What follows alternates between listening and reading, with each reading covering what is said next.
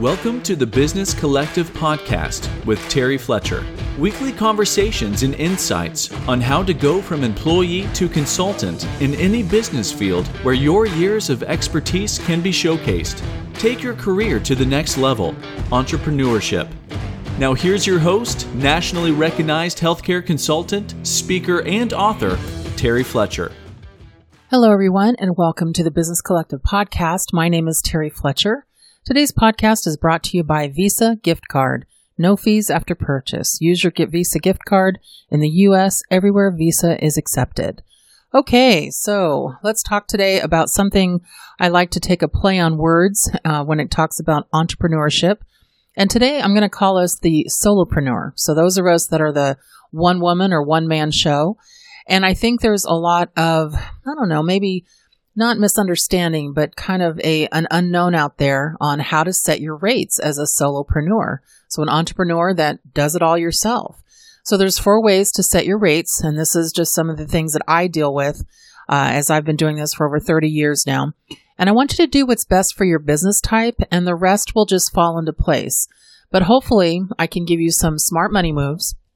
Look at some of the things that I've also studied with some of the master's classes I've taken, and also some of the books I've written on and also read on personal finance systems for freelancers, entrepreneurs. Also, I'm sure they've called side hustlers. And it's just really helpful when you look at some of this information. And to maximize your earning potential, you need to know how to set the best rates for the type of work that you do. And there's a wide variety of ways to set rates. And it's just all depend on how you prefer to do work, your client's expectations on either the products or services that you sell. And there's some common ways that you can charge fees, and just making sure that you stick to your guns and you don't let anybody kind of pigeonhole you into a box of, well, this is what I pay somebody else. And I've had that happen a couple times to me over the years. I'm in California, so things tend to be a little higher here. And somebody says, well, I'm in Idaho and that we only pay this here. And I'm like, well, you know what? Good luck with that. And I hope you find it again. And you also are going to have clients that are going to say, well, how about if I give you this? No, you set your pricing. You make sure that you're understanding your value and your worth. And it means that for me, it'd be physicians, but your clients would have to know exactly what the value is of your service. And so you have to really think about that and your earning potential when you set your rates. So the first thing, charge retainer fees. So working on a retainer means that you charge clients a monthly minimum, no matter how much work you do. So for certain types of work, setting a monthly minimum number of hours or projects can actually make sense. Working on retainer ensures that you have enough revenue coming in every month to keep your business afloat. I actually have something like that, and it's actually called a membership. And there's pros for doing that, because not only does it build a good relationship and an ongoing relationship with that client, but also you can temper it based on history. So a membership for you offer some services, and in my case, it would be for coding and billing and reimbursement services and question and answer through email. And so I have a membership that's a set price per year, and it's for 12 months. And I even put on there unlimited coding questions, but I had to start limiting it after about 4 or 5 years to certain specialties, because then all of a sudden I realized that billing services were signing up for it, and they were saying, well, we have 10 specialties, and the questions were not paying for themselves. So when you have a physician's office that was doing it, it was easy because I'd have a cardiology practice or a separate orthopedic practice, and I was getting maybe 1 to 2 a week, or it was big at the beginning and then it kind of falls off, and then they know to just really, I think it was at the point where they just really contact you if they really need help and they try to figure it out on their own. But the pros of charging retainers fees, especially for services, is you do ongoing work for your client and you can build a close relationship with them to achieve your success. You can invoice clients regularly, choose monthly, and that's usually what I like to do, without having to keep a detailed record of your time, because basically it's a retainer fee. That you've paid me for this amount, and it's whatever we do within that time period. You're also receiving recurrent payments, almost like a salary, which actually can give you a little bit more of a predictable income or revenue, and that's very helpful. So for example, let's just put it out there. I'm not going to say how much I actually charge, but let's just say it's $1,000 a year. And if I've got 50 to 100 clients do the math. Right there, that's a $50,000, just online business that is extremely part-time. You receive recurring payments, again, like a salary, meaning that you know what's coming. And you can scale your business by hiring contractors or employees to manage multiple clients. If I have an overflow, usually with contract work, but not with membership work, I would hire a subcontractor. With what's going on in the world and some of the things that people are dealing with employees and having to tap into that, payment protection for payroll program and all that, I years ago decided not to do employees. And you can if that's something you want to do. But for me, I didn't want to deal with work comp insurance and health insurance and all of that. I'm like I said, a solo entrepreneur, so a solopreneur, and you may be as well. And so there's always a subcontractor or somebody that has similar skills that you can, if you need help, you can reach out to them. But also you create a stability for your business without needing to upsell current clients or to continually search for new ones. If you have a membership service, for example, or if you have that retainer service, they will tell people, especially when somebody says, well, how do you get your information? Well, I actually get it from Terry Fletcher. Oh, okay. Well, how does that work? Well, this is what we pay her. Here's her information. And I have a lot of referral business. It's actually probably 90% of my business is referral. I don't advertise anywhere. I haven't had to for at least 25 years. But it's nice because especially when you build a reputation and people say, oh, this is who does this for me. But it also, just so you know, that's also very reciprocal. There are things that it's not in my lane, if you will. And so I'll sub that out. But somebody will come to me and say, we need somebody that can really work on hospital inpatient DRGs, which are diagnosis-related groupings for facility charges. Well, I don't do that. I do outpatient or I do professional, which is physician. Well, I know people who do that. So I can say, you know what? I don't do that, but let me give you a referral of somebody I trust and I recommend. That client is going to come back to me. And I've now kept that client because of what I can offer them as well. So those are the stability issues there. And then also it just helps you with that retainer fee where they don't mind paying it when they get a recurrent, invoice or bill from you when it comes up for renewal. Now, the cons of charging retainer fees. This is where it does get a little weird. You may be asked to do additional work that's not in your original agreement if you haven't set clear expectations or an hourly fee. And again, in my examples, in my field, something came up on a membership where I had somebody that refused to take any kind of education classes. And the membership is really to respond to questions of people that already really understand what they're doing within the field. And all of a sudden it says, I don't understand how to do cardiology coding, so I need you to explain it to me step by step. I'm like, no. If you have a question on, I build this heart cath, it got a denial, and why did I get denied on this injection, code, then I can help you with that.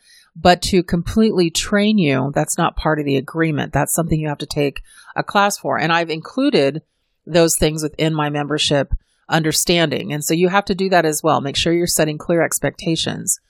Your total hours worked may also fluctuate significantly from month to month. So that could make it difficult to schedule time-sensitive work for other clients, or it could all of a sudden make you feel suddenly overworked or underworked. Be careful of that, taking on too much. I think in our last episode, I said overpromising can be a problem.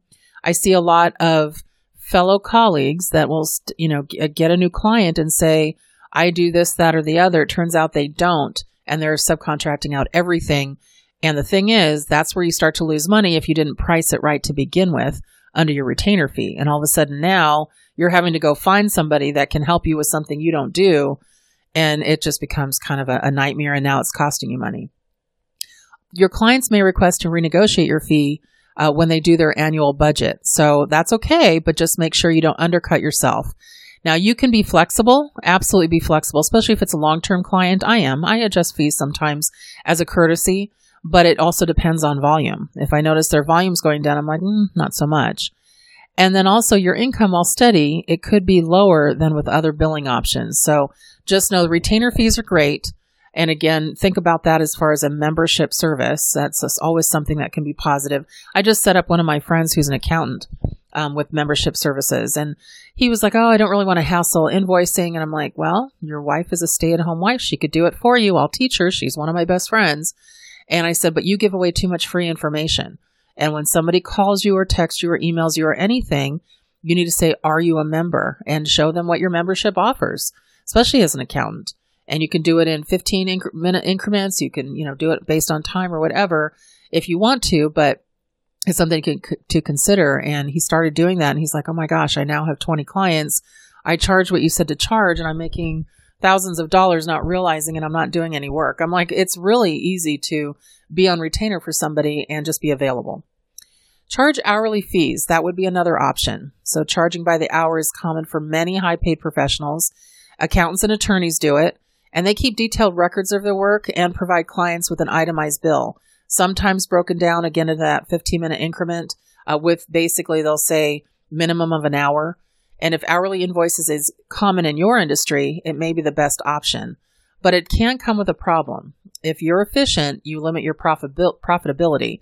The better you are at your work, the less you get paid, which is why I don't tend to do things based on hourly, because that's where I fit in. So unless your rates are completely over the top. So tracking every minute of your workday can also be a hassle, and every project needs to be profitable to consider charging a minimum per assignment. And so that's where, for example, I was just asked to contract on an auditing case with a fellow colleague that I know. And she said, okay, so, there's 30 cases to do. I realize when I open it up, this isn't something I tackle. I've already contracted with them for this amount, and they want to pay hourly. And I said, okay. I said, well, I pay per record. But then I looked at it and I said, I'm going to get this done in about an hour and a half. I go, and she's like, you're kidding. She goes, well, that based on your per record, that's not even going to meet the hour and a half that they're going to pay. I'm like, I'm seeing that. But her and I spent about a half an hour looking at spreadsheets, me understanding her project, her explaining to me what it was, me actually asking questions back and forth, trying to figure out some of the spreadsheet things. And I said, well, we've already put an hour into this. So remember, think like an attorney. When you're charging hourly fees, any collaborative efforts that you have to do with their staff, with your staff, anything to explain, to educate, to understand the project, that's part of that hourly fee. So she's already got an hour, which was billed at $300 an hour under her belt. She's like, oh, I didn't even think of that. I should do that more often. I'm like, yeah, don't give things away for free. If you're talking to people, if you've got the contract and now you are having these conversations either to get more information, to query somebody, or to have something better explained, that's part of your time. So don't give up your time when you're charging hourly fees. The pros of charging hourly fees is that you have a straightforward way to charge your clients that may fit with your desired lifestyle. You get paid fairly for your work, especially if you're highly skilled. But you can also bill for time on administrative work, like I said, and communication with clients. And that can cut down on a lot of unnecessary meetings and conference calls as well. Now, the cons of charging hourly fees: you may need to also work more hours from home to meet your income goals. And you may get pushback from a client if the work takes longer than they expected or they receive a large invoice. So make sure you also have minimums as well. I do some work for some of the offshoots of the FDA when they're trying to get through a new healthcare code or a lab code. And some of the subcontractors for them will come to me and talk them through it and what they need to do. And I always say a minimum 2 hours, because they try to give me $100 for 15 minutes. I'm like, no, my minimum is $400 an hour, minimum 2 hours. You want my time, you got to pay for it. So this is where you have to really make sure that you have a good understanding of what's going on there. You also may find it challenging to scale your business or have a reliable income from month to month with hourly. But, you can incorporate hourly and also a retainer if you want to, because sometimes you're just going to have some small jobs, or you're going to be a subcontractor as well. And then charging flat fees per project. Now, I do this quite a bit, and I also have a day rate. So, and I have a per record rate if I'm auditing. I have a rate just for education. A perfect example. So if I do a webinar for you on there's a new system coming out for coding for office visits for physician practices.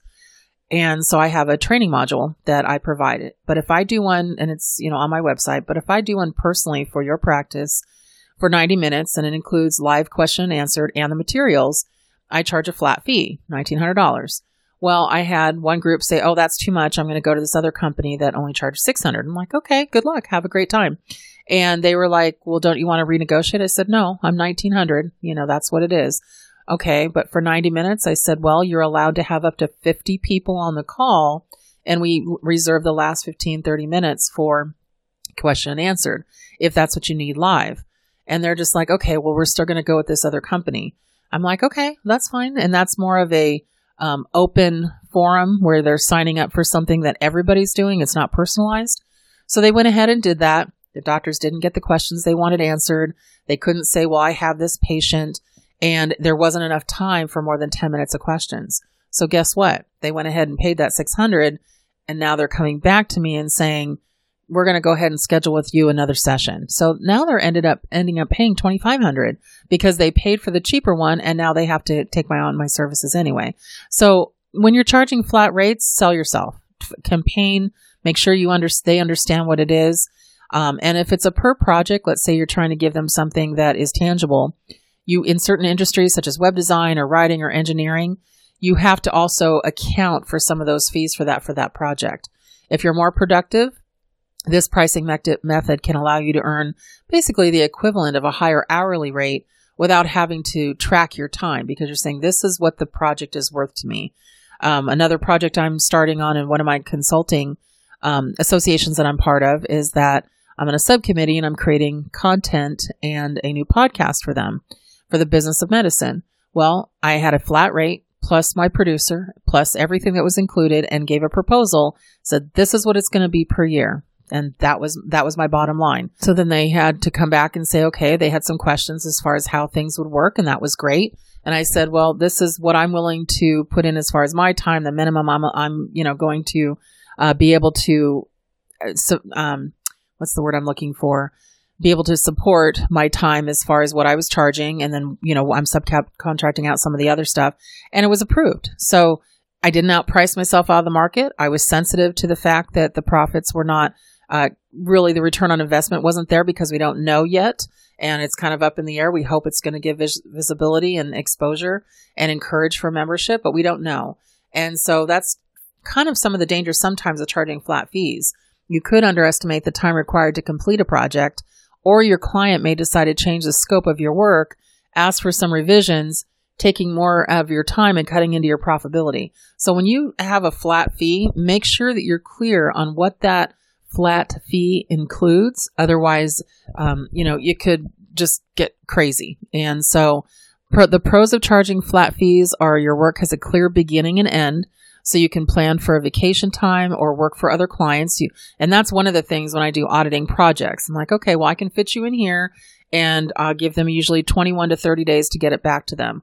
And if they adjust, and I give them 3 different dates and 3 different stop times and end times. Otherwise, it just can take you forever. And also you lose track of some of the time, and then you don't have time for other clients. Also, one of the many pros when it comes to charging flat rate fees is that you receive an upfront lump sum payment for a portion of your work, which can boost your cash flow. I charge 75% upfront and 25% on the back end when I'm completed. Now, some people do 50-50, some do a deposit. I have found that doesn't always work. And so I make sure that either all of the service and a very small amount is at the end, but I set those terms. Also, you may have a higher profit margin built into a short-term project, and then you don't need to keep detailed records of your time. You also may find it easier to sell clients on project-based work rather than open-ended hourly charges or ongoing retainer fees if it's really a project that you're working on for them that does have an endpoint. And then also use your short-term assignments to build experience, client relationships, and also referrals. Now, the cons of charging flat rates, okay, so a client could push back on a project or campaign schedule, or they could delay your final payment. That's why I try to make the final payment a small amount. And I always do the final payment upon receipt of the final report. It is net 30 days. But that's why you get a lot up front. And also in my contracts, I say, based on the schedule of the practice of the physician, there is no refund of fees. I actually have a client right now that paid over $13,000 up front. It's sitting in an account right now, and I've asked them 3 times, when are we starting this project? It was supposed to start in August, supposed to start in September, and according to their contract, their initial fees are defaulted as of October 1st if we don't get started, and they have to start over with their contract. And they signed it and they sent me that money. So now, knowing me, because I worry about that, I still have it in a separate account. But, those are things that you have to build into contracts and think about. You also need to continue selling additional jobs to new clients, and so to ensure you have future income streams. So that's another, kind of a con there. And you may find scaling your business difficult when you have unreliable or variable revenue based on projects only. Now, commission fees, I don't like this, but this is something you have to, you have to consider, especially if you are in sales. So if your work directly helps clients sell their products or their services, you might charge a commission fee based on sales. So working on commissions can result in inconsistent income. However, so if your expertise and knowledge of territory are valuable to a client, then they may reward you handsomely. The pros of charging commissions: you're highly incentivized to help clients make sales. You may have a lot of flexibility on how you work and achieve your results. You don't have to keep detailed record of your time, and you may find it easy to form long-term relationships with clients who view you as a critical partner for their business growth. But the cons of charging commission fees, again, sometimes it's hard to track, and you may have a long sales cycle that delays your payment, or they start to see, the sales coming in, and then they don't want to pay you, thinking, well, we can do this ourselves. You also may have significant expenses related to making sales, which can cut into your profits. And you may find scaling your business difficult with unreliable or variable revenue. So no matter how you choose to charge fees, keep in mind that a robust accounting and invoicing system will really help you manage it all. And do what works best for your business type, and the rest, I promise you, will just fall into place. So that's it for me this week. Hopefully that was helpful on the solopreneur and how to set your fees and the options that you have out there. Everybody, make it a great day and a great week, and thank you for listening to the Business Collective podcast. Thank you for listening to the Business Collective podcast. Drop us a rating and review on Apple Podcasts, Stitcher, Spotify, or wherever you listen to podcasts. Check out our website and blog at www.business-collective.com.